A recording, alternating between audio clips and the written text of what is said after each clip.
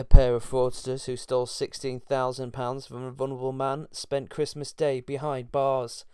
Emma Durkin was initially hired to do shopping, cleaning and pay rent for the victim, who had mobility issues, in January 2020. However, along with her partner Adam Woff, the pair quickly began using the victim's bank card for other transactions, withdrawing cash and even paying for hotel rooms. Durkin, 31, once attended the bank with the victim to make him withdraw hundreds of pounds meant to pay his rent, but then spent it on herself instead.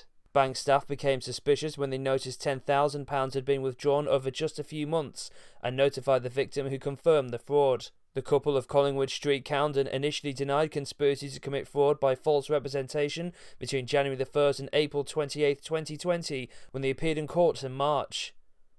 Durkin was sentenced to a total of 37 months in prison and handed an extra 4 weeks for breaking her bail condition. Woff was also sent to prison. He was handed a 42-month sentence with an extra 6 weeks for breaking his bail conditions.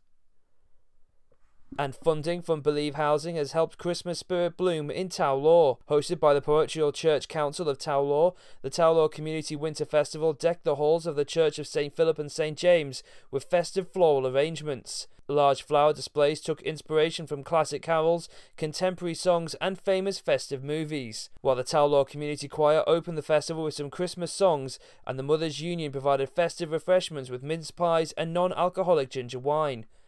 The Church Council were inspired by the coronavirus pandemic and 2 years of lockdowns to give the village a reason to come together and combat loneliness and isolation.